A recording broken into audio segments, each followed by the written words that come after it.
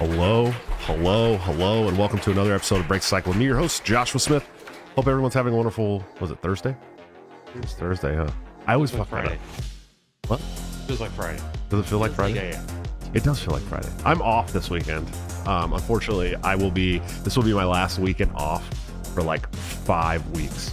I'll be working every single weekend for the next 5 weeks because we had a guy at work that passed away. He got in a car accident and died. Rest in peace to a good friend of mine. I love the guy to death. But he was the only other day guy. So now we don't have another day guy. So I'm the only day guy. So I'll be working the next 5 weekends in a row, minimum. Probably longer than that because our job can be real slow about picking people up. So, guys, thanks so much for hanging out with us tonight on Thursday. We got a great show for you tonight. I'm very excited. Before we get into it, of course, let's talk about some sponsors. We got TopLobster.com, the man, the myth, the legend, my good friend and partner on Break Cycle. We can get this great Reed Mises, not Mark shirt that you see me wearing tonight by using BTC at checkout for a 10% discount. Someone's saying low audio. Is it low audio or no audio? Low audio. I think I just wasn't leaning into the mic. Yeah, you got to lean into the mic, buddy. Yeah. I wasn't initially. Yeah, you got to remember that when you guys are sharing the mic over there. Oh yeah, yeah. I was aware of it Yeah. because it was just some side. Okay, all right. Guys, yeah, definitely use BTC at checkout for a 10% discount on all of Top's great gear. He's got some cool new partnerships coming up and stuff as well, so you guys are definitely going to want to be watching out for Top. Of course, you can get a 30% discount on all of his new stuff by joining the Patreon or the Subscribe Star, becoming a member of the YouTube channel under all of my videos, where you can get into a private Discord server. He'll drop his new gear. You'll get it 2 weeks before it goes to the general public at a 30% discount. So really, you're saving money, helping out two content creators, and it's a good thing. And of course, executive producers of the show, AnthemPlanning.com, for all your emergency and crisis plan needs. Check them out today. See what they can do for your business, home, or personal life. They help organizations solve unsolvable problems in the technology and HR arenas. Their teams lead by example. Anthem consultants have led their own organizations through demanding periods of change. Now they help clients succeed in the face of technology and personnel challenges. Personnel challenges, not personal challenges, personnel challenges. Plus, Amy Lepore is a wonderful person, and you should definitely be supporting her business. I need to turn this down, huh? All of a sudden, my phone. I never. You're popular. Yeah, I never have my ringer on. Let's check in with my two wonderful co-hosts, Mr. AJ Fisher and Ryan. Kurt, sir, how are you guys doing tonight? Doing fantastic. Glad to be here. Thanks. Glad to have you. I'm doing pretty good. I got elected to be the treasurer of the Polk County branch of the Libertarian Party last night. Like a baby fledgling. Was not expecting that to happen when I attended my first meeting. Yeah. But, life comes at you fast. Life comes at you fast. Yeah. Man. That's the absolute truth. Guys, I need some yep cocks real quick in the chat. He needs yep cocks in the chat. If you guys haven't dropped some yep cocks in the chat, you're fucking up. And of course, we have a great guest tonight. I'm very excited. We were going to do the show last week. We had to reschedule. Great friend, Black Guns Matter founder, president, all around badass, great dude from the great city of Philly, Mr. Maj Toure. Sir, how are you doing tonight? I'm wonderful, man. Thanks for y'all for having me. You know what I mean? Yeah, of course, man. We're happy to have you, dude. I've been following you for a long time. I've been a fan of yours. You've been a friend of mine. It's been really nice being able to talk to you in person a couple times and all that stuff. But what's going on, man? How you been? What have you been up to? What's going on with Black Guns Matter and all that good stuff? First, thanks. I want to apologize to everybody for last week, for me dropping the ball on scheduling. I know folks were tapped in for that, and I kind of dropped the ball there. So thanks again for having me, guys. And outside of that, man, just, New Year. I feel like everybody that says New Year, new me, it's a horrible, horrible cliche. But sometimes if you do the whole New Year thing right, and when you're really reflecting on, your work that you're doing and the relationships that you have, I think it's a good reset. I mean, even though it's not really the new year, like in nature, the new year is like spring, where there's new like vegetation and stuff like that. But that's really kind of like what we've been doing with BGM, just reflecting on what our next approach is going to be, and how we can get more folks from urban America kind of on that liberty wave. And that's kind of like the state of BGM and solutionary lifestyle right now. So that's all. That's it, man. Just heavy fundraising, heavy reevaluating, making sure that we're getting the people that need this messaging the most, like, on board. So that's pretty much what 2023 looks like for us over at BGM. And it's been a very, very interesting ride. So I there's ups and downs, but I wouldn't complain. I wouldn't dare complain. Sure. And yeah, for those of you that don't know, Maj is the reason why Black Guns Matter fundraises is because they offer these classes for free in these urban neighborhoods, and to keep that free, they have to raise money. So definitely, if you're not giving some money to Black Guns Matter, you should be doing that. So Maj, before we get into any topics or anything, so I got to see you at the national convention in May. Mm-hmm. And I've actually talked about it quite a bit on the show. You gave a speech at the Mises Bash, which was actually like kind of sectioned off from the national convention, but in the same area. And it like resonated with me so deeply. Like it just made so much sense, because as somebody who's been in this game for a while now, right? Like I'm working on like, my second decade of fighting for liberty in the U.S. and I've put up with everything. I've been called, a Nazi and a deadbeat and a woman abuser and all kinds of everything that they could throw at me. They've tried to throw at me to try and knock me off my game. And you gave the speech where you're like, look, you guys, you can't do it. You're not going to do it. Some of you are going to take a bag and you're going to dip. Some of you are going to turn enemies. And you're not going to be able to do it. And that resonated with me so deeply, because I've watched over the last several months since that happened, several people take the bag, you know what I mean? And walk away and give up and just kind of like, it looks like they got like gotten to, right? Like somebody got to them and turned them against the movement. And it just, that speech has resonated with me this entire time, man. I mean, have you seen, you've been working with the Libertarian Party for a couple years now. Have you seen any of that personally? I've seen the propaganda tactics change like damn near overnight. I've saw conservatives that, were happy to just ignore and pretend like Ron Paul wasn't a thing for the last like damn near half a century. I've seen people that were content with ignoring that now, like they're using their platform to, in essence, attack libertarianism.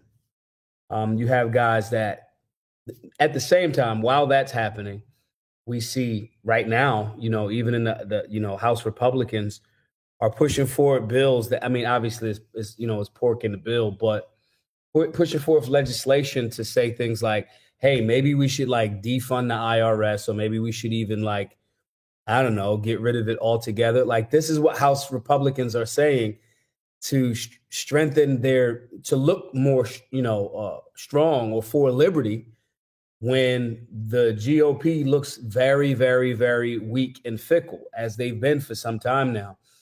And so they're taking libertarian, talking points, for lack of a better term, to appear stronger, when they know more than likely Democrats won't let it get through the Senate. And many Republicans as well. And, yeah.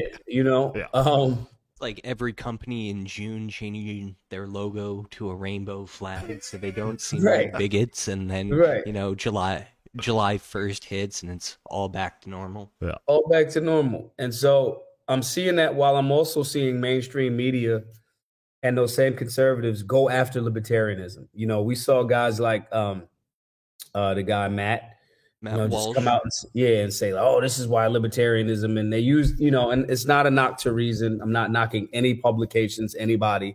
I actually had a pretty good article on or interview on Reason here recently, but utilizing Reason as the bastion of libertarianism while ignoring Ron Paul or Rothbard or Mises, or just those concepts. Is, we're seeing those guys do that. We're seeing that machine fire itself up. And this comes right on the heels of, Crowder saying something similar about libertarianism. Alex Jones as well, yeah. Alex, it's amazing to watch. It's amazing because you look very prophetic to people that haven't really paid attention to, what that uniparty or what that duopoly or what that system does. I was actually watching something on Netflix a few days ago, maybe a week or so ago. and it's like in the top 10 on Netflix. I forget the name of the show, but in essence, and I recorded it. In essence, this guy, he's like an agent, and he's asking one of his guys who's like the comedic relief, but he's another agent, and he's like, "Come in, tell me about insert whatever the bad guy's name is," and he's like, "Oh well, he's a darling of the libertarian right." Like to package it like almost how they packaged every single person that, you know, agreed with anything that Donald Trump said. He's a darling of the libertarian right. And it's a wonder that he wasn't sanctioned for assisting with the invasion of Ukraine. And he's tight with the Russians. This is Netflix, which is the most popular. And I'm just looking at this, you know, like I think about again was that speech like, wow, you guys have moved very efficiently in your propaganda. Right. You know, and I love that they're doing that. I love when you have someone, you know, a milquetoast so-called conservative taking the individual opinion of one person or one particular writer at Reason magazine. And even that article, even though I disagreed with a lot of what was in that article, I understood the concept of what the writer was actually trying to get at. But and so did Walsh, I'm sure. Yeah, a guy like Walsh to take it out, put it on Twitter, and try to spin it as if, you know, to say that all libertarians are in alignment with the concept that, you know, people who groom or like pedophilic type of energy is part of our standard. Right. It's actually the opposite because we believe in consent, something that pretty much a child can't really fully do. And so just seeing them put their foots in their mouths so eloquently is beautiful to me because if you guys are all doing it at the same time, if Shapiro and or Matt Walsh and or Crowder on the so-called right are doing that, as well as Netflix is packaging libertarians as right-wing white supremacists or racist or Nazi lovers or hate the Ukraine or whatever the narrative thing is, I think that's great. I think it's great for two reasons. One, it speaks to, oh, y'all are going to run this play? I know this play. I've read your playbook. I know exactly what to do when you run this play.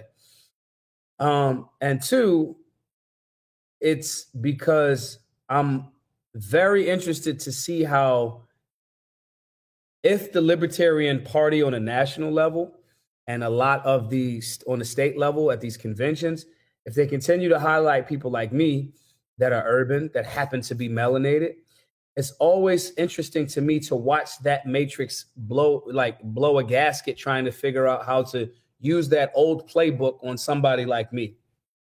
And that's exciting to me because that's how we were able to beat a lot of gun control with our work at Black Guns Matter by calling the process of gun control the racist practice that it is, have the data and the historical evidence to prove it, and showing how their thing was actually racist while they were painting gun owners as, oh, it's only white dudes and they want to scare Black people. When I show up, you can't use that playbook anymore. And because the playbook has worked so well and they're so used to it, they never came up with many other plays. So I'm interested in this, exciting to me because I see the blitz. I'm going to audible and I'm going to absolutely destroy that, play. Right. And so I like it. I love it. I love that.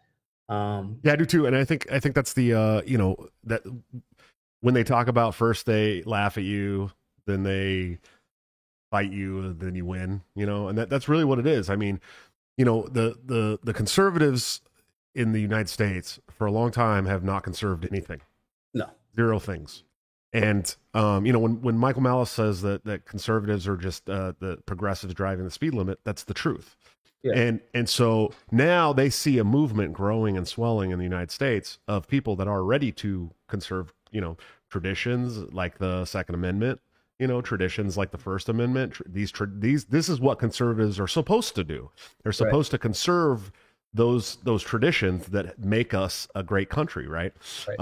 And like my favorite T-shirt says, "Being a bitch is un-American," right? That's my favorite T-shirt in the whole world. I had a buddy of mine in Florida at the Florida State Convention actually gave me that shirt off his back, dude, because I was like, "That's the best shirt I've ever seen." And I was like, "Oh, it's Black Lives Matter shirt. This is even better." But that's the truth, and they haven't been doing that, and so now they see a movement that's becoming an effective political tool.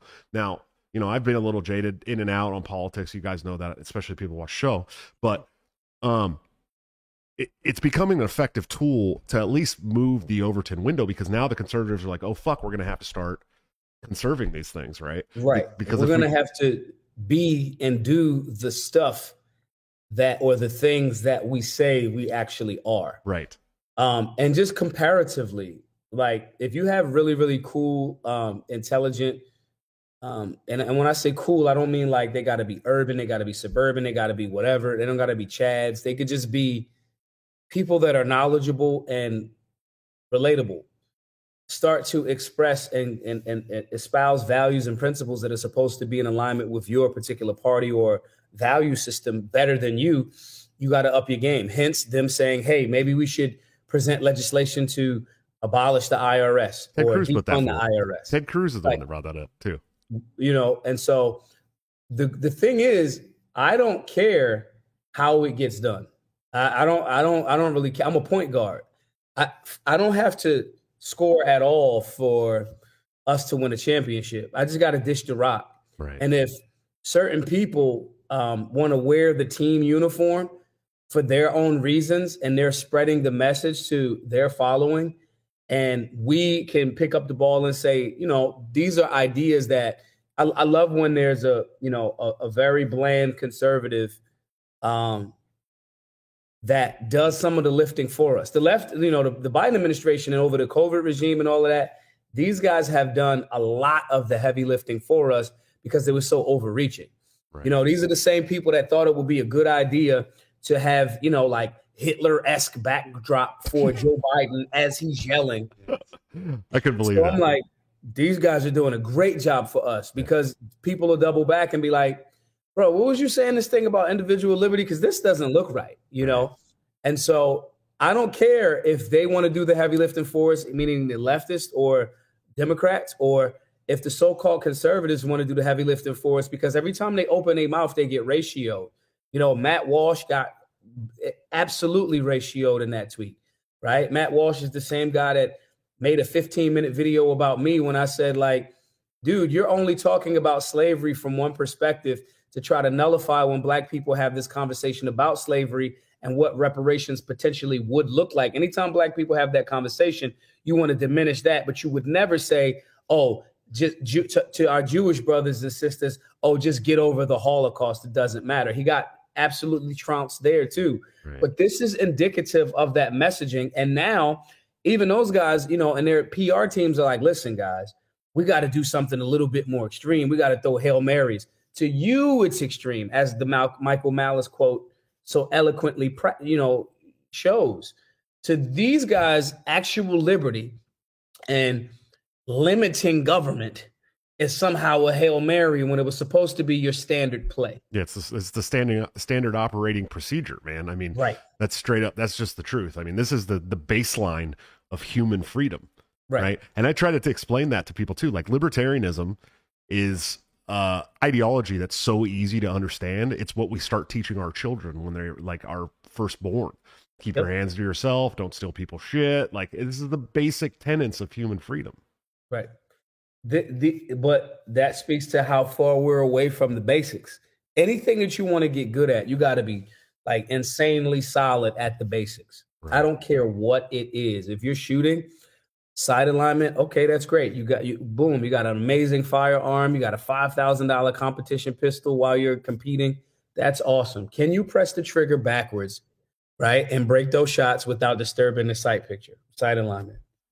If not, you're not going to hit anything. These are fundamentals: grip, stance, sight alignment, sight picture, trigger press, recoil management, getting targets back, sights back aligned, press that trigger again. These are basics. If you are a basketball player, if you get fouled, it is a free throw because you're supposed to be so good at it that it's free. There will be no defense. You should be shooting 80, 90% from the free throw line because you've mastered the basics. Right. You go into the gym, what's your squat like? What's your bench press like? What's your calf raise like? What's your core strength like? Basics. And so by allowing the extremes to happen, and we've done it on both so-called sides, and I say we as the American people, because what starts to happen is it'll be one extreme. And so one extreme may be something like, defund all police in the sense of not explaining what that means and just using it as an extreme catchphrase. And then, okay, right, wrong, or indifferent, right? Then the other so-called side does a massive overcorrection. We back to blue no matter what. Right. Well, you are the same side that just said politically when your so-called adversary says, vote blue no matter who. Back to blue no matter what is the same concept that you rail against. So there's all of these massive overcorrections and no one's stopping and going, wait a minute. How about the things that are being called crime? Most of them are not crime. If you want to be a police officer, we should train you properly to go after actual crime, things that harm people's, their body or their personal property. And if you're not signing up for that job, we're not hiring you to just, stand behind a billboard and try to trap somebody on the highway. Right. If we change these perspectives or the job description and only tell people this is the job description, you're going after, robbers, rapists, and killers, right? You'll get a different quality of person. And then that's more of a balance. So we're not saying defund everything extreme, but a lot of the things that shouldn't be around. No, I do not want to hire and pay for police officers that are going to potentially choke me to death because I sell Lucy cigarettes that I bought myself with my money singularly. I don't want you to Eric Garner me. God bless the dead there. But at the same time, if you're not a person that actually, if you want to buy into this concept that the state is going to come protect you, okay, if that's what you believe, what does that look like? Balancing and explaining and educating the general public about these things is the actual correction. But what happens is we keep doing this, and conservatives and liberals, or so-called what we're calling liberals and conservatives now, just keep doing this. The entire time, libertarianism has had a very balanced baseline of, hey, dude, limit the government as much as possible. Don't have the government involved in things it should not be in, which was one of the points that article, which again, I disagree with a lot of that approach, but I understand what that reason writer was trying to say. Why are we interjecting the government into a thing and overcalling something as opposed to saying, yeah, this is wrong and we already got something on the books, as opposed to creating more laws that don't work, that haven't been used in the first place. Right. And so having that approach, that is dangerous to the Uni Party, because we can't keep you fighting against each other while we send more and more of your money and print up more and more, debt, so forth and so on. And you're not even asking questions about what we're doing behind the curtain. So all of this ties into the original thing about seeing how we're being attacked in the mainstream media and just being, concerned about how the party will fire up its own propaganda or fact machine to counter that or be ahead of that, because we could fail. We could have great, the Second Amendment community had great messengers for some time, but, bigger organizations were not picking up or highlighting those voices. That's the reason why we had to do it independently with Black Guns Matter. So our messaging in kind, I'm interested to see how that'll happen. Will LP National, highlight voices that traditionally it has not? Eric July, Larry Sharp, guys that, and even myself, and as many people want to say, you guys might be playing a race card. No, it's not playing a race card. It's saying, hey, there is a solid group of Asian, Black, Latin, white suburban or white urban people that all encompass the Libertarian Party and ideology. If we are not successful in packaging that and highlighting those voices to combat the false narrative, then we're going to lose. Right. You know, you can be right and still lose. You know, my grandmother used to say, you don't get anything for being right. You're just right. And so I'm interested in seeing how the party responds that way. It's one of the major reasons why I have such such love for Michael Heiss, who understood that culture, to be like, yo, Maj is doing his thing. Like, he's speaking to a different demographic that, quite frankly, we're not in, and we may not all the way know how to communicate with that demographic. Right. Culture is important. When that was going on, when that shit was going on, and I was going to bring that up because it was like this. There was like this subsect in the. Actually, it was like the majority 4 years ago in the Libertarian Party, of snotty, like upper middle class, like to high class white kids from like really affluent neighborhoods, and Maj was coming in with the Mises movement, and myself, I'm from Oakland, obviously. I grew up in a very urban area, different kind of lifestyle that some of those guys are used to. And of course, then you got Mike Heiss, who's like from the Philly area, and then Jeff Douglas, who's from Philly, and so like when Maj was speaking, it was just normal to us. You know what I mean? Like we were just like that's just how we grew up talking. I mean, I don't know, you know what I mean? Like, and we had this conversation the other day, man. We used to stand around in circles and tell your mama jokes and all this shit. And like that's how we grew up. You know what I mean? Right. So like that shit doesn't offend us at all. At all. You know? And so Maj was speaking, and these kids were like, oh my God, I can't believe he said that. He told a guy to suck his dick and this and that. And I'm just like, dude, that's like totally normal. I don't know why you guys have such an issue with it. And then I had to compartmentalize my own feelings and realize that these kids just aren't used to that at all. You know what I mean? Yeah. And it's that speaks to what Maj is saying, where they don't speak to that community. Right. It's a weird thing too, because one of my favorite artists right now in hip hop is OT the Real. He's a hip hop artist. He's from Philly. He happens to be a white dude. You know what I'm saying? Like, he happens to be a white dude. He happens to have done some state time. He's his record is his record, right? He understands urban America. He just happens to be white. Right. It's like there's white dudes that are from urban area like Jeff, and there's like in Philly, we sometimes greet or joke each other by saying, get out of here, dickhead. Like, we'll joke with, these are people that we love. That was a very mild version of what you wanted to say. Right. And so, it's like if you understand a culture, you understand of an urban demographic, right? There may be some guys that are country dudes, right? And I'm probably here gonna move somewhere to the country. Like, I'm pretty much done with city life. The last 2 years, and how many, so-called tough New York, Philadelphia, how many people folded. I'm just like, I didn't see those country men and women folding down in Texas and Florida the same way, right?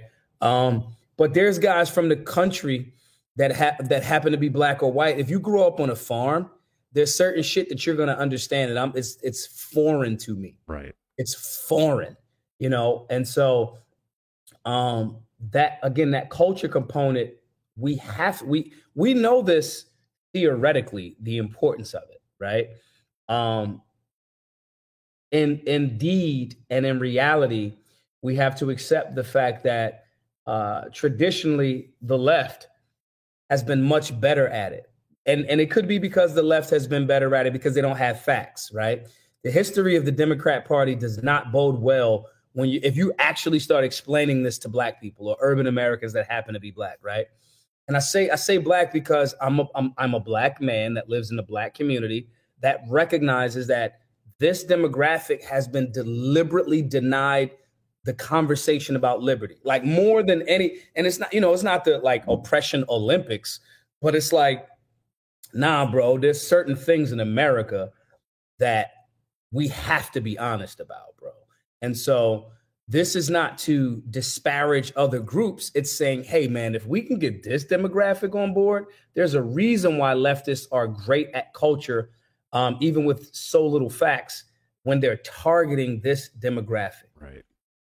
And so if we are honest about that, and we have the right liaisons and the right, messaging, or we allow people that have just general conversation that relates, and then that can spread that message, we win. And the fact that we are being attacked by, the propaganda machine on Netflix already, right? The fact that, you have anti-gun guys like Batista on Netflix specials, shooting his gun in the air, and still on Twitter, he blocked me, by the way, but like on Twitter, acting like everything that's liberty and freedom is racist and it's propaganda. I love that you're that afraid. If you were not threatened, you would ignore us like you used to do. Right.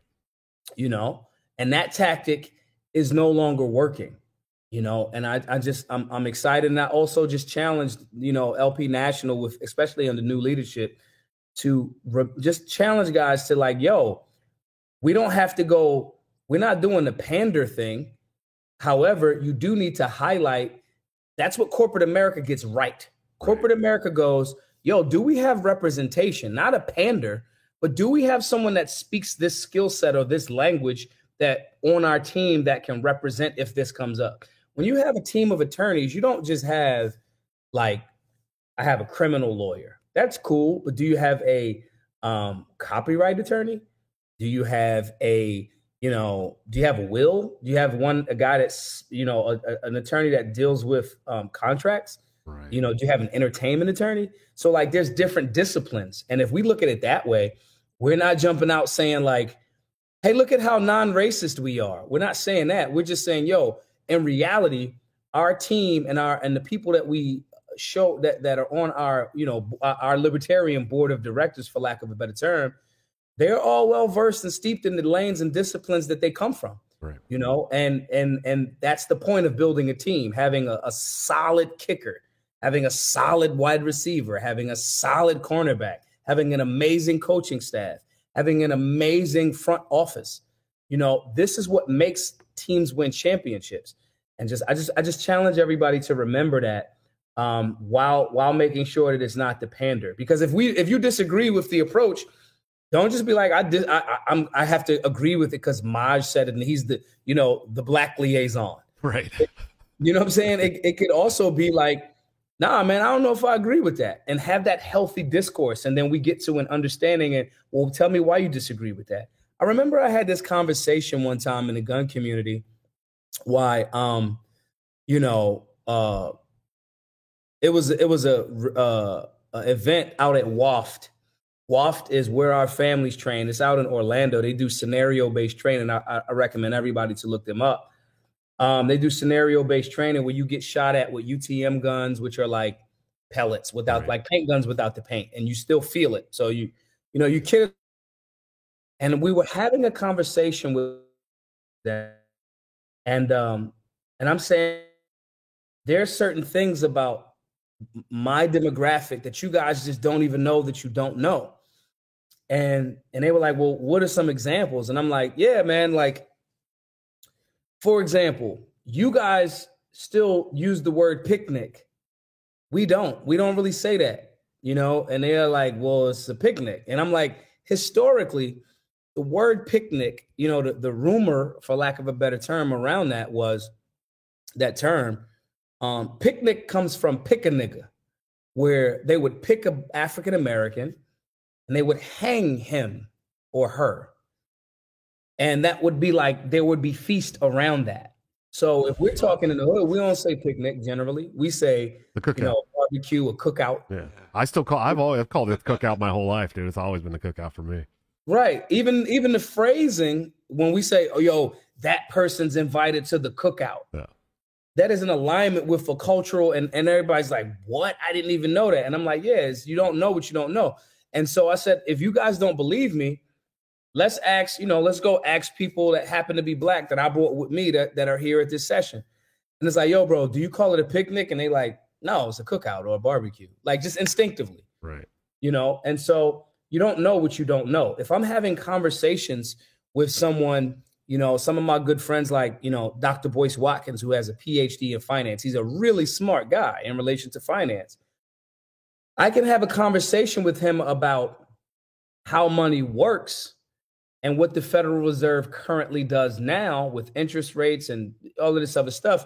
And he'll be on board. But he benefits when he talks to people about Austrian economics, right? Because the concept of where he got his PhD from is not having a discussion about von who, what the fuck, Roth, what, who, we don't even understand. So he may not know fully that he does not know that, And so having those good faith conversations, Dr. Boyce Watkins is who I brought to the Solutionary Summit, and he met with some of the guys from the Mises Caucus. And it's like, well, we disagree with the inflation and the Fed. We know the process of what the Fed does, but on the back end or on the bigger scheme of things, the Fed is responsible for the vast majority of these economic problems in the first place, And so knowing what we know, knowing what we don't know, and knowing that knowing that there will be some things that we don't know is why we stack the deck in our favor with people that have skill sets in those different disciplines or cultures. Sure. And I think that's important, and that's not pandering. And if the quicker and the more that leadership at LP National can get on board with that, without, again, not attacking anyone, but to say, it's not enough to not be racist. It's, you got to prove, or whatever it is, you got to prove that we must be actively anti-racist. You have to be actively anti-racist. Right. It's like, well, the fact that you're just being liberty-based and being honest and treating people cool and understanding that there's different culture is it. If a friend of mine comes to my home and they're vegetarian, I'm not throwing away all of my steak and shit. I'm just going, hey, we have vegetables and fruit for your culture. Yeah. You know what I'm saying? Like, yo, if a friend of mine is Muslim, if I want to understand their perspective, I'll understand it. And I'll be like, yo, I have a frying pan or a pot. If you want to cook in my home, I have a frying pan or a pot that we do not use and put, pork in it, because I understand their culture. They don't even cook with things in things that have pork in it. That's not me being a pander. It's just me going yeah, bro, I understand where you're coming from. So if you want to cook here, this is the frying pan for you. Not me going I'm all the way down with, the no pork thing. It's when I knew that you were coming over, I threw away all of my pork products just so you guys know. It's just an understanding of a thing. I'm goddamn if I'm going to waste my bacon, dude. That's for sure. Yeah, I'm not throwing my bacon. You didn't wear a hijab to your front door to greet them, right? Right. It's a balance there. And I think, and again, Joe, I know what she was trying to say there. Yeah. And I think that, previous leadership, Sarwark was absolutely a tap dancing buffoon in that regard. He just was. And so we just got to make sure that we're learning from the lessons while still saying, yo, bro, it's some things that we don't know. What do you think about this? That way, I'm telling y'all, we haven't really fully flexed, and Netflix is already fucking writing scripts to paint us a certain way. Sure. So I just challenge everyone to just hear that and try to figure out ways that we can find out how we can strengthen the team, mentally diverse as well as culturally diverse. How soon do you think, who and how soon do you think one of us gets painted as a magical super Nazi? I've already been painted as one several times. Yeah, but by Marvel. Oh, by Marvel. Yeah, by some big mainstream company. It'll happen when this is what'll happen. Two things. You keep creeping in the percentages of the vote that you get on a national level. That shit is coming. And if that happens in conjunction, if all of the stars align, that happens in conjunction with campaign time, and somebody does something remotely stupid, or even just dumb or tragic, right? If there's a white dude that does a mass shooting and he has anything Austrian economic related, or God forbid, like Ron Paul in the truck that he does it in. And if we have not effectively got ahead of the messaging and highlighted some of our more solid voices and made strategic alliances with people that it's very difficult to do. And what I mean by that is, again, with Black Guns Matter, they could not run the gun owners are racist play on me. They could, obviously on Twitter, I get called like a white supremacist all the time. You and Eric July both, that shit always cracks me up every fucking time, dude. It's like, I'm like, this is amazing. Like, this is, so I get the cool black card, like my cool black guy card, and I get like the white privilege card and shit. It's lit. We lit.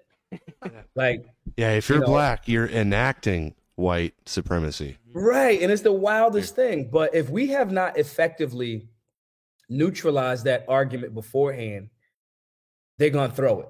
Right. If God forbid, if somebody does something like, or even not as extreme as a shooting, if like a mass shooting, even if it's like a white dude that gets attacked and then defends himself. And I'm not talking about like Zimmerman goofy shit, like chasing the kid. I don't mean that. I mean like legit, like hands down, like I would have shot the dude if he happened to be black and he was clearly defending life. If a dude does that and there's some Ron Paul, Rothbard, anything ANCAP, if it's anything ANCAP in his possession and we have not effectively, made it so where it's very difficult to run that play, Disney's gonna get a hold of that shit, and you're gonna like you're the next Thanos, and that's why I'm saying like that part is very, very important. That message, like we got to start now. Like I don't care who has to do it, but somebody has to legit from the party has to figure out how they can make amends with Eric July, because there was years of that old regime like absolutely trying to shit on Eric July. Yeah. Oh yeah. No doubt. And I say this as a person that I get all of the love from libertarians around the country, whether it's me, whether it's dudes like, I think LP National as a unit, maybe not the same people that were there. I think they legit owe Larry Sharpe an apology, bro. Like, dude got ballot access. Like, dude ran for governor and got on Rogan as a libertarian, as a black libertarian. Like, how many fucking unicorns does he have to pull out of his hat? Larry Sharpe is basically my fucking hero at this point. Like, I want to be as impressive as that guy when I grow up. You get what I'm saying? And so, like, these, I'm like giving the play out. Like me, like I'm gonna force my way. I'm damn near gonna go to like every fucking state convention. I'm gonna carry the torch, Illuminati reference out, because that's I'm get cool. I'm gonna carry the torch, right? But it can't just be one dude. It can't be just like, because then they'll package it as, look, they just got the one black dude. Yeah, the token. Yeah, they'll call you a pick-me. No, token. It's like they've already called Maj a token in the Libertarian Party several times. Maj has paid off when he has the phantoms, right? Yo, the black and white phantoms. Yeah, I've told everybody when my point of stop listening to me is, if you guys see me with a black and white Bentley Continental GT, do not listen to me. I have been compromised. Yeah. I've told everyone I have a sellout number. I have one. I think more people should look in the mirror and recognize what that number is. Mine is $800 million. Yeah, everybody's got a number. And my $800 million is not to betray people. My $800 million is for me to be quiet. Right. So if you guys start seeing me like with a black and white Bentley Continental GT, like both of them, the same car twice with different colors, I have just tap the fuck out. Like, believe this or not, on my Patreon, I have a tier that is, I will disappear entirely from social media for $1 million a month. I'm out. There's like for real, like the whole purpose of, and when I say this, that sellout number, sometimes people get offended and they're like, well, you shouldn't. And it's like, nah, here's the deal. Historically, I know what happens to people. I don't listen. CIA guys, listen. My handler that's listening to my phone call, you guys listen to this, right? I'm not with like the fucking anybody can get got. Like they popped the president in front of his wife and kids and like in the drop top. And then told us about it 60 years later and nobody said, gives a shit. That was us. Yeah. Fuck you gonna do about it, right? So I'm not pretending like I'm this infallible or untouchable. I shake a lot of hands. Okay, you got a gun, but like, so, right? I'm saying that this whole thing is supposed to be where it's not supposed to be dependent upon one person. It's not supposed to be, we are actually supposed, Marvel reference, we're supposed to be Hydra.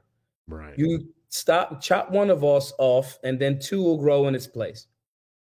And we do that by being honest, by being direct and saying, if it's to the point where Maj rises to the ranks of the libertarian fold and he's the guy, we have failed.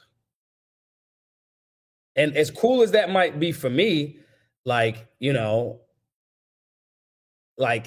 there's a lot of liberty chicks that are like becoming more and more hot. Like I'd absolutely toss them around. That benefits me individually. This is a family show, Maj. What are you doing? You know what I'm saying? It would benefit me individually, but what does that do for the movement? What does that do for Americans? Nothing. So just cautioning people to make sure we operate in. I know we people that understand individual liberties and rights so well, we become, we have an aversion to the concept of anything that looks like collectivism. Right. So when I say, these individual rights are to secure this for the individual, which is just the smallest one of many. We want all of these people to have, their rights defended and protected. And we do that by having, again, a strong team. What is our starting five and a solid 6-man coming off the bench? What does that look like? The fact that we are not highlighting, hey, our party's chair is a woman, more definitely. And highlighting that. Again, that's not the pander. It's like, listen, bro, you don't have to murder people for 40 years to get in a position of power politically in our party. You don't got to Clinton your way through the shit to be a person, be a solid in California. Like you don't have to. Women have a powerful voice. They have intuition. We value that in our party. That's why we didn't have to, suicide. Our chairperson didn't have to suicide a bunch of people or sell a bunch of people out to do that. We have to have that conversation. She may have suicided a couple people. I'm not gonna lie. Like on Twitter, she's killed like under new management. You know what I'm saying? And so these are all things that I'm telling you guys, we are absolutely a threat. Yeah. I just want to challenge everybody to keep their head on the swivel and be joyous about that. Like not this doom and gloom, like, oh man, JFK. Because here's the other alternative. If we do this right, we have solid team, we have solid messaging, we are continuing to recruit, we are still respecting culture. We just win over most of America. And then most of America goes, yeah, man, I think I want to try this out. Listen to me. The GOP has presented legislation damn near calling for, and then they put some bullshit in it too, right? Where like retail sales tax would be like 23% or some shit like that. Shit. Fucking yeah. However, the fact that they're even flirting with, should we defund the IRS or damn near abolish it? Talk about the Overton window. Right. And so I want everybody to be joyous in these small victories. When I did my last 72-hour survival course where we had to like procure our food and water from outside and we slept outside for 3 days straight. One of the instructor, good friend of mine, Akil Bey from Tailored Defense Training Group, Green Beret, sniper, like Killy McKilly, but we'll pretend like he's not. He used to say to me, enjoy the small victories. Like if you are starving because you're doing this 72-hour course or anything, and you know that dandelions are edible. You find like a patch of dandelions and you can pluck them, and then over there you see some pine needles and you can make some pine needle soup or tea. That's a small victory that you should enjoy. And those small victories that you find them throughout your journey will keep you going through your journey. So I want, libertarians to understand that, one, we've taken over the direction of the party in a direction of that everyone can feel a lot more proud about. That's a small victory. Adding more diverse minds and diverse skin tones without being a pander, without being like fake woke. These are things that are small victories. Having people, not to pat myself just on the back, however, like having people that are willing to like rumble and argue and talk about libertarianism in certain demographics that we need it.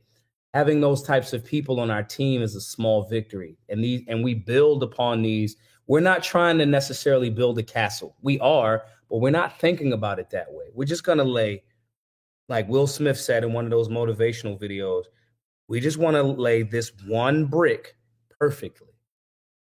And then the next brick perfectly. When you're in a gym, okay, I do 5 sets by 20 in the gym.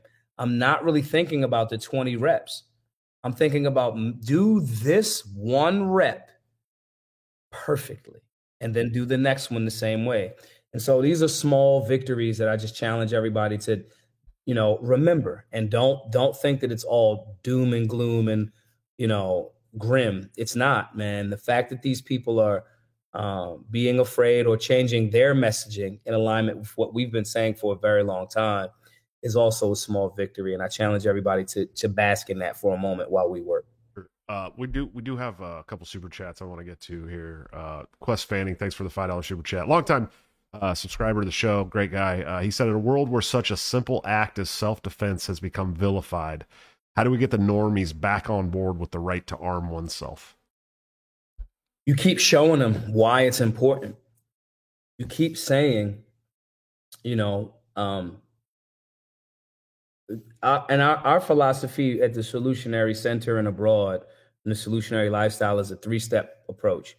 You lead with empathy, because once you have empathy with someone and they know that you kind of actually care, even if you disagree, they know it's coming from a caring place. But if you haven't taken the time to showcase or build any type of empathy and rapport with that person, nothing else is they're not hearing you.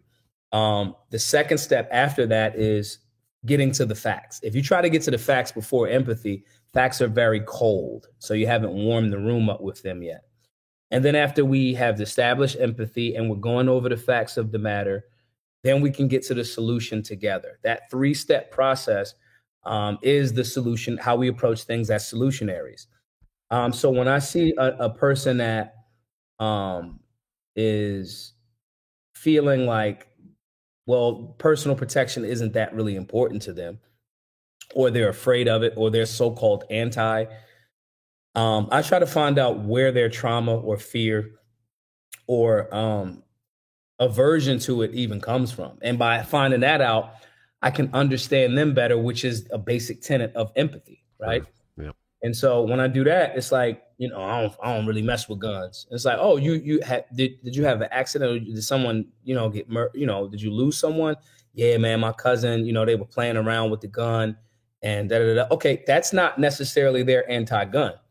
They're someone that they love, didn't have information, got access to a firearm and harmed themselves, possibly killed themselves. That's an educational component issue, So I said, damn, man, I'm so sorry, man. That's why we do that. That's part of the reason why we do the firearm safety classes for free. Cause man, like, you're right. That's insane. And we hate that people tap in that way or tap out that way. And then they go, oh, so you do safety classes? Yeah. Have you ever taken a safety class?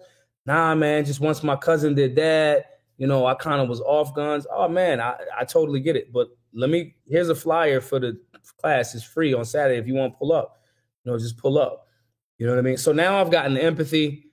Now I've gotten to the fact of the matter, which is, you should know how to safely load and unload a firearm and just have the safety components. So we've gotten to that fact. And then now we potentially get to a solution. There is no such thing as an anti-gun person. There's like 2 anti-gun people like on earth, like 2. And when you know that anti-gun isn't really anti-gun, a person that says they're anti-gun, if you ask that same person, should police have guns? They'll say, yeah, because they're police. So they're not anti-gun. They just don't really understand that they're more pro. They think that only certain people or certain job titles should have firearms. So most people are not that, though. Most people are ignorant or exposed to the trauma. When you recognize that, you already know, I know their playbook. If they've been associated with trauma around the negligence of firearms, we know which way to go. If they believe that the monopoly of violence should be in the hands of the state, I know which way to go. And if they fall into that category, I kind of then go like, damn, man, I wish I was as trusting as you are. And they like, what do you mean? I'm like, well, you trust the government to way more than I do. And I could only aspire to get to that level of trust. And unequivocally, 95% of the time, that person goes, I don't trust the government. I don't trust the government. And it's like, well, I mean, not to be rude, but like, I just don't want to rely on the police to come, especially where we live, man. The police show up. They may not be the best at engaging the citizens and so forth and so on. No, it's not that I don't trust the government. And it gets right back to most of those people have trauma, you know? And so the person that wants the monopoly of violence to be in the hands of the state has not been shown how much trust they have in the government by making that statement. And when you explain it to them in a non-adversarial way, it just holds a mirror up to them. Right. Damn, I trust the government to come protect me. Damn, I think that the government is more special than me or the agents of the state. Damn, is that what I'm saying out here? And they'll quickly try to clarify that for you. So it's really just finding out which one of those 2 camps that they lie in.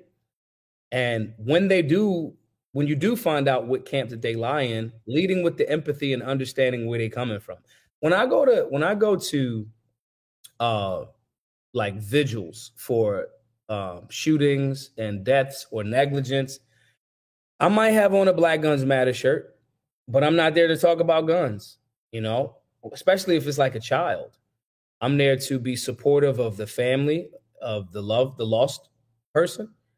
And I'm there to offer, hey, I got a ton of gun locks. Here's gun locks, guys. If you guys want to, you know, learn how to secure your firearm, or if you want to not have a firearm, doesn't matter. I just want to be as a vessel to give you some information. We're all humans. We're all, you know, Americans in America for the most part, right? I believe that people don't really want the gun to go away. I think people want the trauma, the negligence, and the death and the pain associated, rightfully or wrongfully associated with that tool. They want that to stop. Right. And if we can get them to understand that,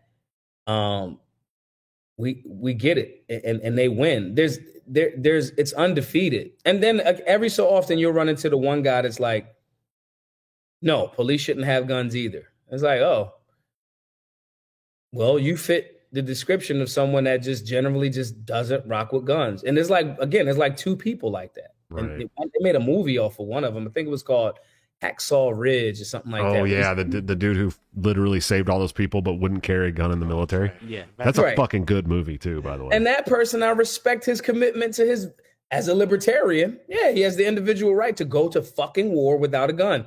I'm not. That's nuts, but okay. And you don't see him bitching and moaning that to all of his fellow soldiers that none of them should be using guns. Right. And he just was like, bro, it's just not for me. When I was a vegetarian, see, these are things that like people don't know. I was a vegetarian for like 10 years. No shit. Yeah. I had no idea. And it's like, no, fruits and vegetables are very, very healthy. If you're working out, you may need to eat a shit ton of them. It's not as dense as, beef. However, I'm not going to pretend like when people are like, oh man, if you eat fruits and vegetables, there's no way you're going to be able to be strong. Well, elephants are vegetarians and so are gorillas. So like I wouldn't fight a gorilla. Dude. That makes one of us. They eat your face off, and they eat leaves and shit. I'd rather fight a bear, dude. Right. And so someone that says, no, a steak it is flesh. It is a dead carcass. It is. If you have an agenda with it, like especially if you work out, yeah, Michael Jordan, they say used to like eat a steak before every game, right? There's a balanced approach. Hey, bro, sense, maybe you should have some green juice. Maybe you should have some fruits and vegetables. Maybe you should also have some water. Now, this argument that, no, you don't need fruits and vegetables. Bro, like, shut the fuck up. Like, fruit and vegetables that come from the earth, there is a nutrient benefit to that. Again, we going back into these camps of like these massive overcorrections because they disagree with what the other side said. Similarly, if you're telling me that you are a vegan and you don't have a well-balanced diet because it's not meat, it's healthier. Fuck you. Doritos are not healthy. It's not meat. Everybody knows that Liver King is totally natural. He just got busted for all that shit. He just got busted for having like a ton of fucking organ meat. His list came out. He was on like 17 different anabolics or something like that. It's fucking crazy, dude. Insane amount. And even that, it's like I'm about to hop on steroids here shortly. Yeah. Do I have a good physique? Yeah. Do I want to try to see what happens under different conditions? Yes. When we're honest about the balanced nature of what the universe is, right? We have to be very, we're humbled. So when somebody says, like, nah, man, why you putting all of that bad stuff into your body? You're going to put da-da-da-da. And then I'll look at them pour like 8 gallons of sugar, white granulated sugar in their coffee. Sugar is 6 times more addictive than cocaine. Right. So it's like, yo, bro, let's have a balanced approach to life. If you like a steak, if you enjoy steak, if it is in alignment with your gains, do it. I'm going to say, hey, man, maybe sometimes take a fast for a day. Drink more water. Have some fruits and vegetables too. If you are a vegetarian that are like, you guys are evil because you're eating meat. Well, years ago, I worked at a slaughterhouse. My job was to kill cows. I used to knock them on the head with a sledgehammer before they came up with the little prod thing. And it's like, there's some truth to that, but also you are attacking somebody for their individual choices and you're coming off like a douche. And I'm way stronger than you. So if you keep fucking with me and attacking me, I might fucking violate you. The balanced approach to life is all of this to me is very spiritual, bro. And I think that the libertarian ideology is a very balanced, and that's what we all strive for in all of our religious walks, right? Balance. It's a very balanced approach. Hey, I may not want to do that, but that person may choose to. Right. Hey, I disagree with that, but you don't have to. Hey, if I may not eat meat, but you do. Hey, I eat pork, but you don't. Where can we find a balanced approach in all of these areas to educate other humans? We have been conditioned and propagandized by the left and the right via all of these areas of human activity: education, entertainment, labor, law, politics, religion, sex, war, whatever, to be polar opposites. We are becoming extreme opposites of the thing that we say we dislike because we have been conditioned to not try to understand this other. And the best example of that is the extreme opposite ends of the right and the left, or the Democrats and the Republicans. They are doing the same things. Each side, when each side does it, when their guy does it, their mum's the word about it. When the other guy does it, they're like, look at what that shit that guy's doing. Yeah, we're seeing that right now with the classified documents in Biden's home. Same shit. Trump did it. It was, oh, this guy, he's the worst. Never mind the fact that presidents can damn near declassify whatever the fuck they want under certain, obviously certain protocol. But like, the reality is, it's amazing. We see it in Biden himself. His reaction to, he created the laws that locked up a bunch of people in jail for however much of crack cocaine. His son was walking around with it on this videos of it. So are we locking Hunter up? These contradictions are lessons for us all as humans. And I believe that libertarians or balanced beings in the political space have to be the guiding light to say, bro, we're all doing it. We all got our bullshit. Where can we come together to kind of like save the republic? Because otherwise you just keep just doing this. And then the bad thing about a pendulum swinging, it's attached to something. And that pendulum is going to keep violently swinging. It's just going to fall off. We have to be the spiritual adults in the political class, the spiritual adults in the room. And every single aspect of our lives starts to become better when we do that. We talk about the gym, we talk about guns, even down to like squatting. When I'm talking to someone that may not have, I own and have read pretty much all of Ron Paul's works, right? I got a bunch of shit that I have a vast library right here, right? When you start to see that these are all the same stories, like we're in the stories that we be reading. Like this is a great book right here, right? Lessons of History, and how all of these essays of like some of the greatest thinkers of like world history, these are very repetitive universal themes. When we talk about that and we look at when we engage someone that may not have had the same study or the same well-read nature, we see it as a spiritual concept. And then I can tie that into something as simple as like the gym. When I say, yo, squatting is spiritual. When I have to lean down to talk to someone that does not have the understanding that I have currently, or we have currently, I got to get to my lowest point to reach them. And I have the baggage of my entire life on my back. I have to engage them at their level. And that's not a diss for me to say down at their level, because some people evolve by more study, more lived experience, so forth and so on. I have the weight of what happens in my life already on me that I'm already carrying. I have to stand still. I have to squat. I have to engage this person, and I have to lift myself back up. What the fuck is not spiritual about that?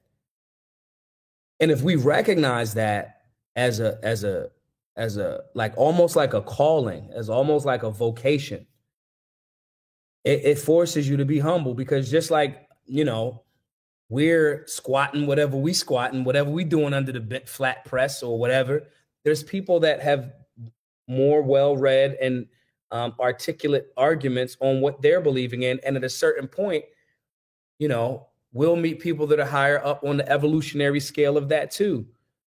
I mean, like who of us could argue the level of strength that it would take?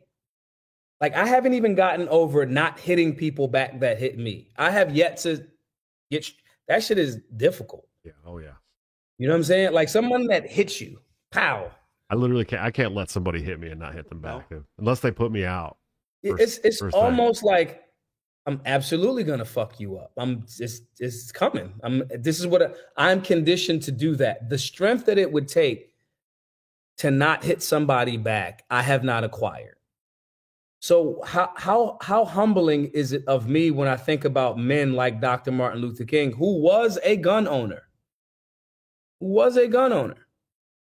that was like, Yeah, man, I'm going to just let him hit me on TV, because when the rest of America sees what these small sections of the population are doing to us, shit is going to change. If that's not spiritual, I do not, and that's a political tool. If that's not spiritual, I don't know what is. And so it's so humbling to look at the lens of balance, look at it through the lens of balance, and go through it with that approach. And it's humbling for people that have more evolved in certain areas. And it's a respect for people that are less evolved in other areas. And if you are the particular vessel that this understanding of liberty, this understanding of freedom, they have the freedom to remain ignorant, right, and you have the freedom to share information with those that want to receive it. They have the freedom and they are at liberty to fucking ignore you and just want fiat currency. Right. And if you don't really, we start to really internalize that, we still do the work while at the same time saying, no one has to receive any of this. We still go, I'll leave others alone. Like I choose to be left alone on certain areas, but I'll still continue to spread this gospel. All of these things that we're talking about tonight are very, very, all of the histories are littered with these lessons and spiritual practices. All of the political fights are littered with these histories. And the other thing that I recognize about that is every single time when tyrants present themselves in world history, whether it's Rome or this, the imbalance falls, the empires crumble, and the tyrants are always the loser. Like American chattel slavery was hundreds of years. To a motherfucker that grew up in that and died in it, it seemed like it was forever. Chattel slavery in America ended. And so it gives us motivation. It gives us a humbling way of approaching this. And it makes it more difficult for us. I know I said this all in a roundabout way, but it makes it very difficult for us to ridicule that newbie that doesn't believe that he needs to carry a firearm. It's, oh man, I remember when I thought that like Brandon Tatum was intellectually sound. Oh man, I remember being that silly, you know? And so if we look at it from that way, it's a lot easier to lead with the empathy, to find the facts, to apply the facts together and get to the solution as a unit. Hey, Maj, can you comment on what's going on in Illinois right now with J.B. Pritzker and their assault weapons ban? Some fuck shit. I mean, speaking about spirituality, like I want you to maybe talk about how non-compliance can be seen in the spiritual light, how we get our rights from our creator rather than from the Constitution. Yeah, bro. Like the Constitution just wrote it down and like so-called codified it. Well, I'll say the Bill of Rights. Yeah, I'm gonna be in Chicago in a couple of weeks. I'm taking a gun.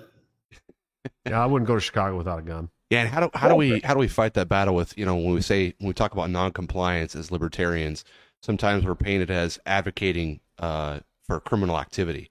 And we're not doing that. And how do you explain that to a normie? You got to explain it all the time, every time, both ways. So I'll lead with this example and I'll tie it back in.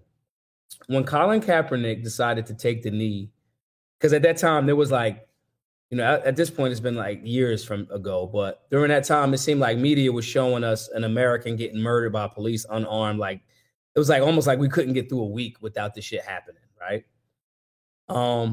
And he articulated so well his reason for why he was taking the knee to bring attention to it. It was like maybe a 2 or 3 minute interview, and he just hit all of the points. And I was like, damn, that was great. He said, this is not about disrespect to the American flag.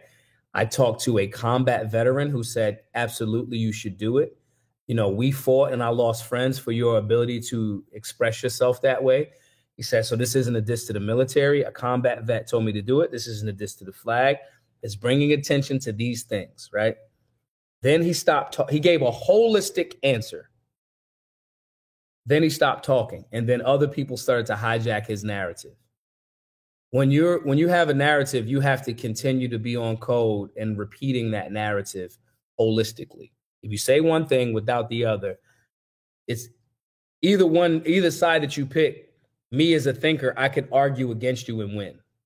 But if you say the whole thing, like, so for example, if I say the attack on the Second Amendment and in Illinois by banning what is being called assault weapons is not only unconstitutional, but it's rooted in racism that is going to negatively impact communities of color in Chicago and other cities in Illinois, because bad people that already don't follow the rules are not going to follow this rule.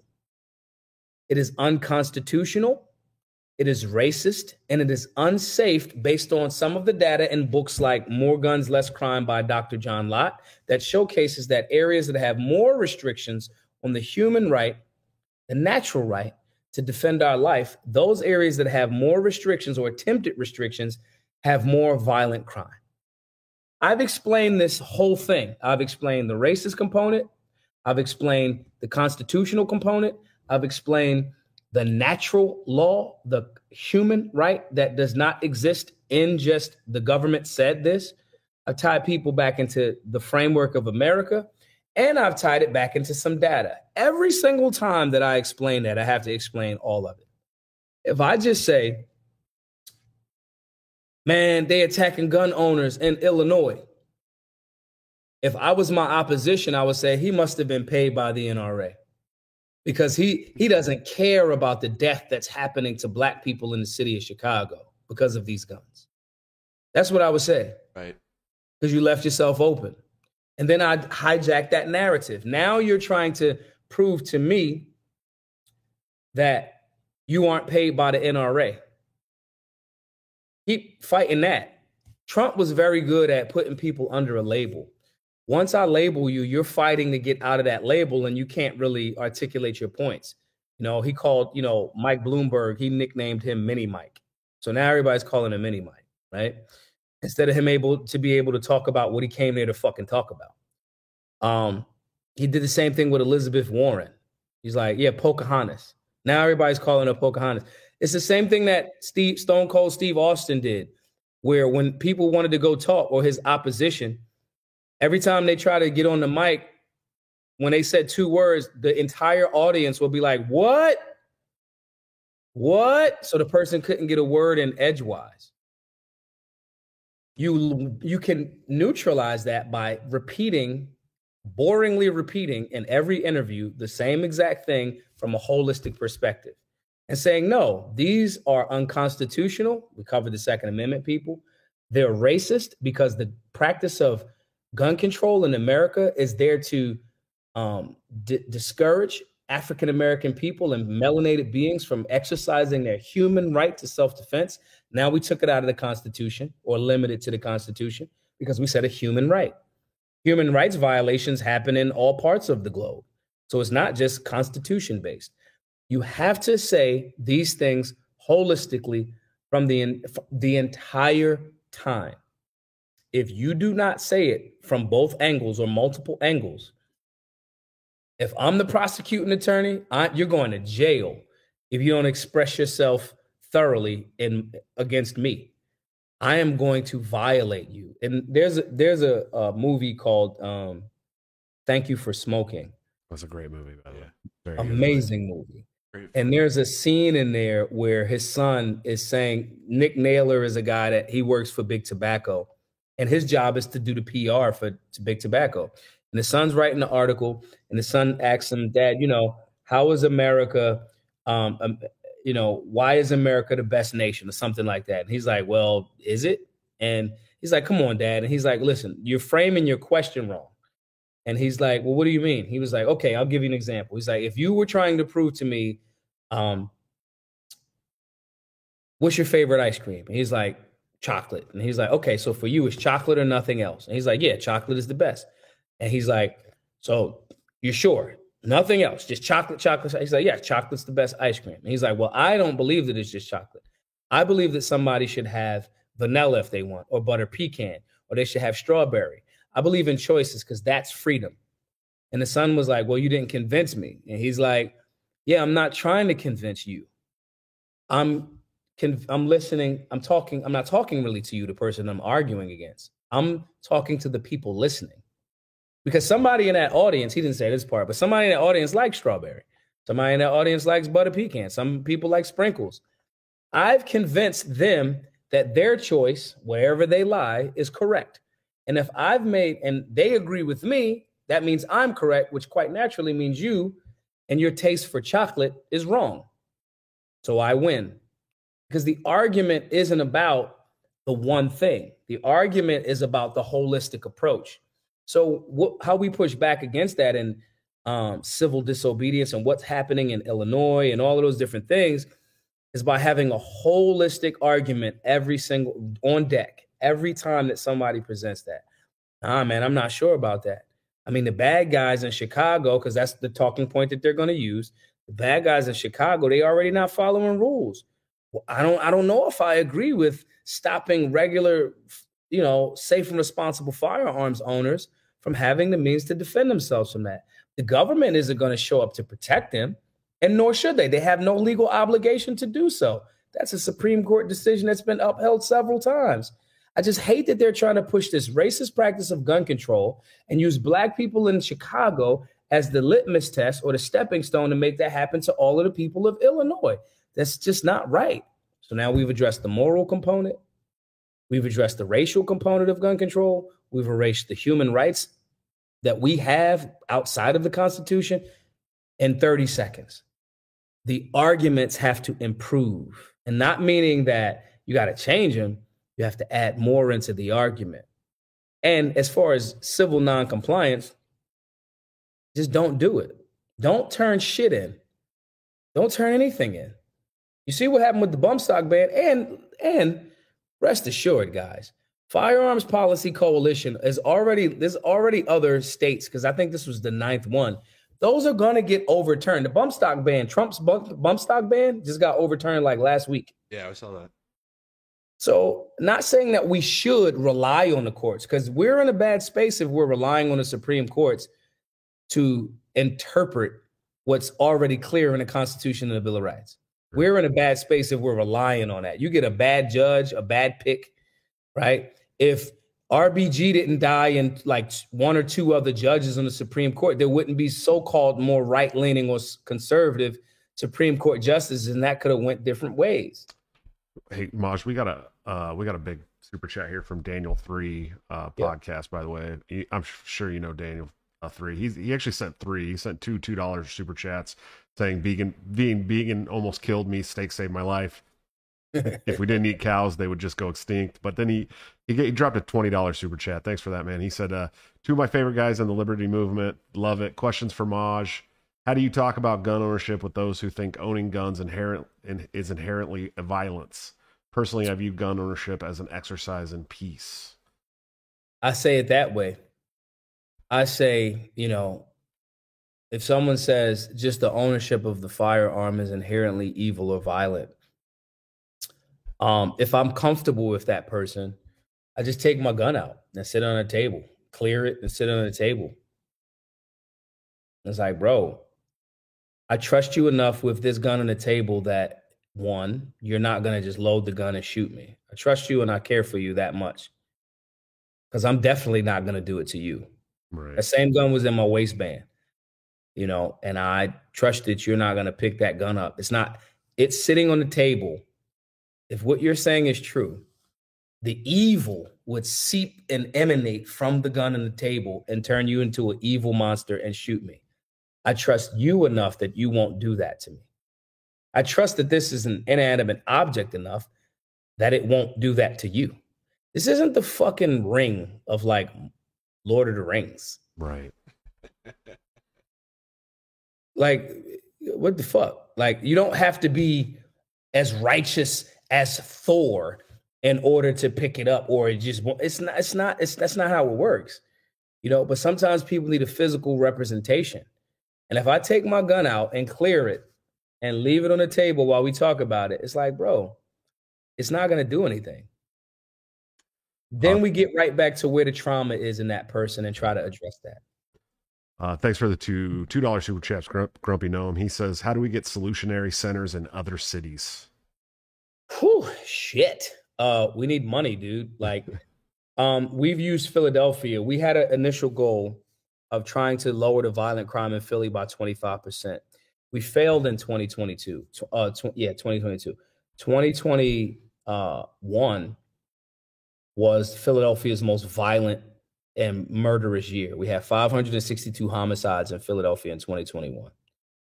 Our violent crime rate, with the little bit of work that we've done at the Solutionary Center for 2022, we dropped the violent crime rate 7%, which is good, but it wasn't what we were shooting for, because we need more resources to do that. We have a remaining goal. We just need funding. Like, if we can show, if we could show that we dropped violent crime and it's unequivocally because of us in a big city, then it'd be a lot easier to say, let's get Solutionary Centers franchised. Or, hey, who got $2 million and let me buy and rehab this abandoned storefront and do the same thing? So really just kind of like the resources. I love the model that we had, and we are at risk of having to stop it, of like, everything's free at the Solutionary Center other than the merch, right? But like, all of the classes are free. Yoga classes, phlebotomy, fucking like sewing, like everything is free. You just show up and just like come learn shit. Removing that financial barrier to entry is a key component, because gun ownership, you got to buy the gun. You got to I want you to get training. I want you to like get ammo at the time, like ammo, So just asking everybody to, donate. GiveSendGo.com/solutionary, and make it profitable that way, like a social and moral profit. And then we can get back to, let's open up another one, and then let's make it, the for-profit model in that sense. But that's what it'll take, man. Or if any of y'all guys and women that are listening, they're like crypto whales or some shit, some of y'all Bitcoin nerds like that are like really serious in the space, like help us out. Or if you're a corporation or a big company that's like, yo, I'll help you Q4, or I'll help you with some of the stuff, and this is what I need in the back end. Let's figure that out. But like, that's how we get it done. The first time is like always the most difficult. It's always. I remember when we went on our first tour with BGM, and it was like, dude, like what the hell? And now it's easy doing classes and floating around. But creating a location is difficult and it's rough. So if to help out with that, guys, donate, buy some merch. If you're in Philly, absolutely come to the Solutionary Center. If you want to teach a class, I'll come to your class. If you teach something, you're like, yo, Maj, I want to teach a class at the Solutionary Center. Cool. It's free. If you have a skill, you a barber, you a plumber, whatever, you want to teach a basic Bob class at the Solutionary Center, it's free. If somebody's teaching electrical for free, the basics of it, I'm fucking showing up. Register for a class. You know what I mean? Solutionarylifestyle.org. Email us, solutionarylifestyle@gmail.com. And then the beauty of this is we're fully transparent. If you teach a class at the Solutionary Center and people come learn, right? And we get the content, and then we continue to show the great things that our communities are learning, then more people donate. And more people donate, we can get more people to come do stuff. More people do more stuff, we get more content. People see, oh man, that's a cool thing that you do. It becomes a self-perpetuating thing. But resources happen there. Our goal was, if we can talk about balance, the individual can choose to voluntarily donate to something that the individual can come be a part of, or they're paying it forward to the collective benefit. No tax, no force, no violence, no none of that. Just, yo, I don't know when he's going to come to my town, but I'll throw $20. Or somebody in his city might need some basic firearms. I know about firearms and they may not. So I'll throw $1,000, whatever the number is. That's an individual choosing to pay it forward for the benefit of the overall collective. That is balance. And I struggle sometimes with explaining that to highly individual people, because the imbalance thing. It's like, right, bro, adding to a collective isn't like the hive mind, especially if you guys are in there going like challenging each other. That's how fucking some of the greatest documents were written. That's how the Marine, like fighting in Philadelphia to create the Marines, fighting over what this government or limited government should be. The Federalists and the Anti-Federalists doing this and going like, yo, that Constitution might be cool and all, but double down on the list of things that don't come from government too. That needs to be in there. And we're going to continue to ratify and amend this to make sure we get a better union. That is individuals that understand individual liberties putting in together for the collective. And that was our reason for doing everything on a voluntary basis. And like, it's there's sacrifice involved. Like I absolutely would have $10 million in cash if I didn't give my last 7 years of my life to this shit. Right. There's no, like, I'm good at selling weed, like a lot of it. So, you know what I'm saying? So speaking of weed, right. So like, I just want people to see that vision, and that's how we keep it going, and that's how we move forward. So again, guys, if anyone listening has anything that we've talked about and discussed tonight, if you have felt it and if you feel moved to make an individual voluntary donation, cool. If you a crypto whale, if you want to email me and you're like, look, bro, I'll give you $10,000 in Bitcoin. Cool. We'll take it. We'll flip it. We'll figure it out. But like, I really want to keep this going. And lastly, this company here, this is not a real firearm. This is a SIRT pistol, right? It's got lasers on it. This company, Next Level Training, has agreed for the entire month of January to give us 10% of their online sales. So if y'all guys need to buy a SIRT pistol, which is a piece of training equipment, go over to nextleveltraining.com, use promo code BGM. You'll get 10% off if you use that code. So we'll damn near get 20%. They're going to give us 10% of all of their overall sales, and they're still going to give us the 10% that we would have got for the what's the name? So that's a way to do it. We got maybe $400,000 more to get, but if we said if we got to 220, we could keep things going on the free tip. But that's how we get solutionary centers all around the country. Those resources and those bigger companies, when they see that there's you're helping reduce crime. When you help to reduce crime in an area, you make it good for business. More businesses show up, and that's a benefit to the overall community. So bigger companies will go, okay, we want to assist. We want to get on board with this. So that's how we start to, again, we building those bricks, one brick at a time. Yeah, absolutely. And man, I really appreciate all the work you're doing. I don't think people, hopefully this interview kind of clears it up for some people, but I don't think a lot of people, even in our movement, understand how important that work is. Because in the urban areas, they have you so brainwashed into believing that your Second Amendment is just gone all the time. And that's everybody, you know what I mean? Yep. But it's especially like in the Black community, in the lower class, even white communities, like they have you brainwashed to believe that you cannot carry a firearm, and that's not always the case. And the only way that we ever take that narrative back from them is by things like Black Guns Matter and solutionaries and educating. And so that I think it was a great interview, Maj. Like, I really appreciate you coming on, dude. Like, thank you. I mean, that was a lot of information. I hope everybody took it in. But man, it's so fucking important, dude. It's so important. You guys got anything? Thank you so much, man. You guys got anything over there? This is the quietest I've ever heard my co-hosts ever. We're soaking this all in. It's awesome. Are you going to be the mayor of Philadelphia anytime soon? I thought about that. It's either going to be. There's a few things floating around about me and politics. I thought about that too.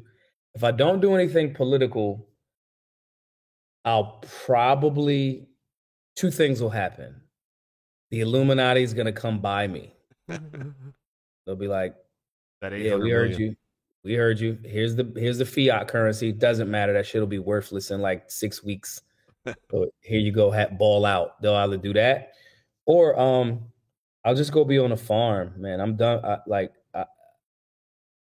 Thanos in the movie is so funny. Like after he like killed half of the universe, he just went to go be a farmer. Yep. And was just like, I just want balance. I just want like to kind of like hang out and just shit is wild. And I just want to like grow fruit. So like if I don't do the mayor thing or the political thing, I want to keep doing this work. I really enjoy it. I want to keep doing whatever I can for the liberty movement. But I am being called, like I want to grow food.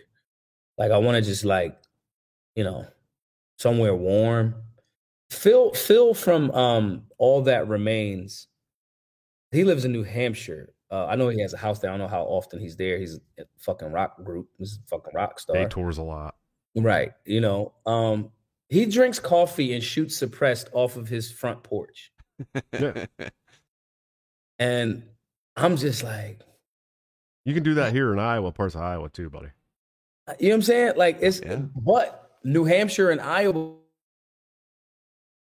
imagine lived in Philly the whole time. So that places like Alabama, Mississippi, Texas, Florida, and just growing food and hanging out and like building an indoor-outdoor range and an indoor-outdoor swimming pool and a gym. Right. You know, like that is very appealing to me. And so if I don't do the Philly thing, or there's these other things that people say about me politically, if I don't do that, that seems very alluring. It is nice to get out of the city. As somebody who got to move the fuck away, it feels nice, dude.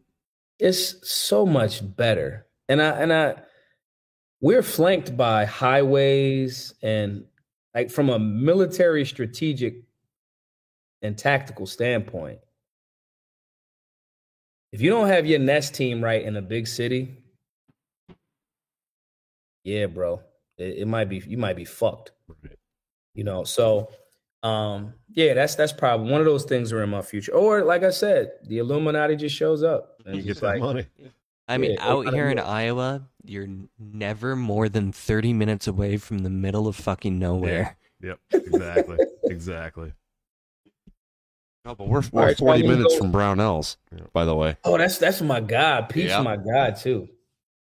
Yeah, y'all, I'm Ghost. I'm about to go do other things. I appreciate you all. Everybody, make sure you are listening, paying attention, sharing not only this podcast, this particular episode, but all of them. There's been tons of interviews that have been eye-opening for myself. And I want you guys to make sure that you're continuing to support this platform. Like, this shit ain't easy to like deal with, you know, people forgetting the schedule and having these conversations and tough conversations, and they're very, very valuable. So I want to make sure that everybody is continuing to listen, tune in, and support the pod. Hell yeah, Maj. Hey, thank you so much, man. Thanks for coming on. Thanks for giving everybody some truth bombs that they needed to hear. We appreciate you, man, and I look forward to what you got coming up next. No doubt. Peace. Peace. All right, guys. Another awesome episode of Break the Cycle. Maj is cool, man. Go support it. Seriously. I mean, he's doing really good work. Like, and it's important work, dude. Like, very important work. It's not. Yeah, it's a grind. He's doing more important stuff than I think I'll ever do in my lifetime. Like, yeah. It's just incredible stuff. Yeah, maybe we could get you to join. We should. You know what we need to do? We need to somehow convince Ryan to join the military just long enough for boot camp, dude. Since our last show where we talked about that, I just want to see how far he makes it into boot camp, just through reality episode. I just want to do it, guys. I want to tell you. I'm having a rough night, so I really appreciate all you guys coming to hang out with us. For you guys that don't know, I wasn't really allowed to talk about it on the show, but we were going through a pretty lengthy process to get the younger sibling of my children, who was born in February, to move here from another state. We were going through like what's called an interstate placement process, ICPC or something like that. And we've been going to classes. We got home studies done. We did background checks, fingerprints, all that stuff. And then today we found out that the foster parents got a lawyer and went down and was approved to adopt him. So we, like, right out from underneath us, we had no say in it. We had nothing, and it just was completely abrupt. After, man, we've been doing this for almost a year, since February of last year. And so it was a really rough day for me. So I appreciate you guys all coming to hang out with us. I haven't even gotten the opportunity to tell my kids. JC, my man, gave a $5 super chat to give me my cock. Just to give you the yup cocks. Like, you're the one having the bad night. We also, I think we got one earlier in the show too. Quest dropped a Cox emoji. Yeah, he did. Chat. And then Dickie Walnuts, the homie, he's been a member for 15 months. He says, as a Pitbull American, I gotta love the quarterly euthanized scary dogs takes we've been seeing on the Bird app. And also Daniel 3 used his member for 17 months. I mean, he's been a member almost the whole damn show. He used to be an executive producer of the show too. He used to be a executive producer level. I know he was taking his money other places, but that's all right. He says, shush and take your jab at crickets, guys. No. Absolutely not. Yes, I will live in the pod and eat the bugs. Govern me harder, daddy. Yeah. No, hey JC, don't worry about the timing. It's okay, dude. I'm just a little beat up about it, and so I was really happy that you guys all came and hung out. We had some good people in the chat tonight. I saw Forrest Mommy showed up even. Ofer was there. Craig, great people, all fucking great people. Quest, Carl Krambeck is in the chat. Oh, the scientific libertarian. The scientific libertarian, yeah. Drea's in there. There was some good people in the chat. Grumpy and then there was Dickie. And then there was Dickie, yeah, Dickie, of course, and of course Daniel. I hadn't seen Daniel 3 Biblical Anarchy show up in a while either, man. He used to come to, a lot of these guys used to come to the shows every night. This guy got my fucking Twitter back. That's why. It is. Yeah. It's making a difference. And then you got a incredible guest. The click-through rate is coming back. Guys, I love you to death. We're going to have a show for you on Tuesday, yeah. So we will have another show for you coming up on Tuesday. I don't have a guest booked yet, but I'm working on a good one. Oh, okay. And I got a friend we were talking about on Tuesday that once football season wraps up would be the best time to have him.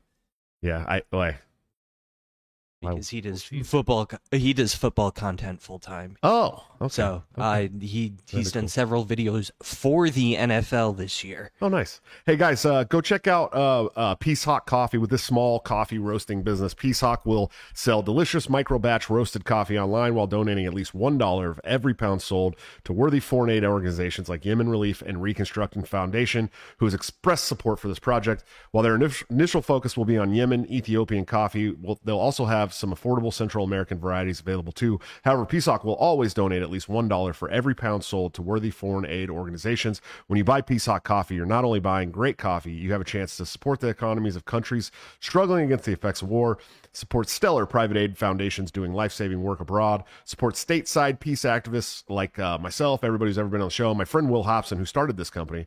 The name Peace Hawk will be the counter to the War Hawk, who is aggressively pro-war. This company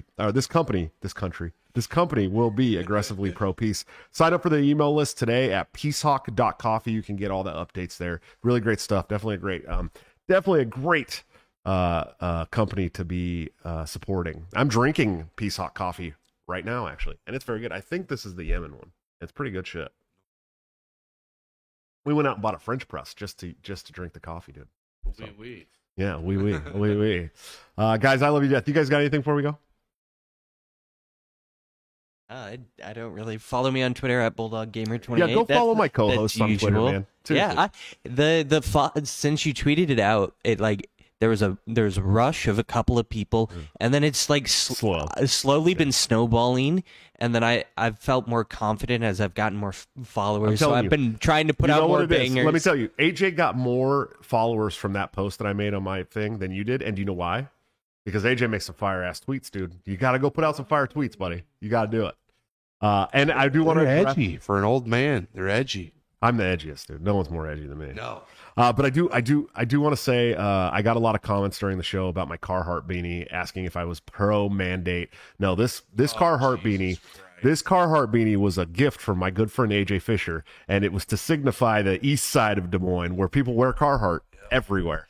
The environment is the least of our fucking worries. I love. No, they were talking about the COVID mandates because Carhartt had a Carhartt. We don't follow COVID mandates either. God damn it. Carhartt had a pro mandate for the COVID jab. We just burn fucking gas stoves. They were one of the first people. They were one of the first people to drop it as far as the big businesses that I support. We wear Carhartt hats. We're cucks. Okay. Yeah. I did commit today. I also committed today to, if they do take my Viking gas range stove that I have, you guys have seen my stuff, very fucking nice. If they do come and take that shit from me, I have committed to 365 days a year of smoking meats in the backyard just to increase my carbon footprint on the world. Awesome. Anyways, I love you guys to death. Thanks so much for hanging out. This was a great show. I think we're going to do some more long form shows like this every once in a while if you guys are cool with that. I think we get a lot more information. I think people are more entertained. We get more viewers, and I love you to death. I will see you on Tuesday. Until then, don't forget to break the cycle.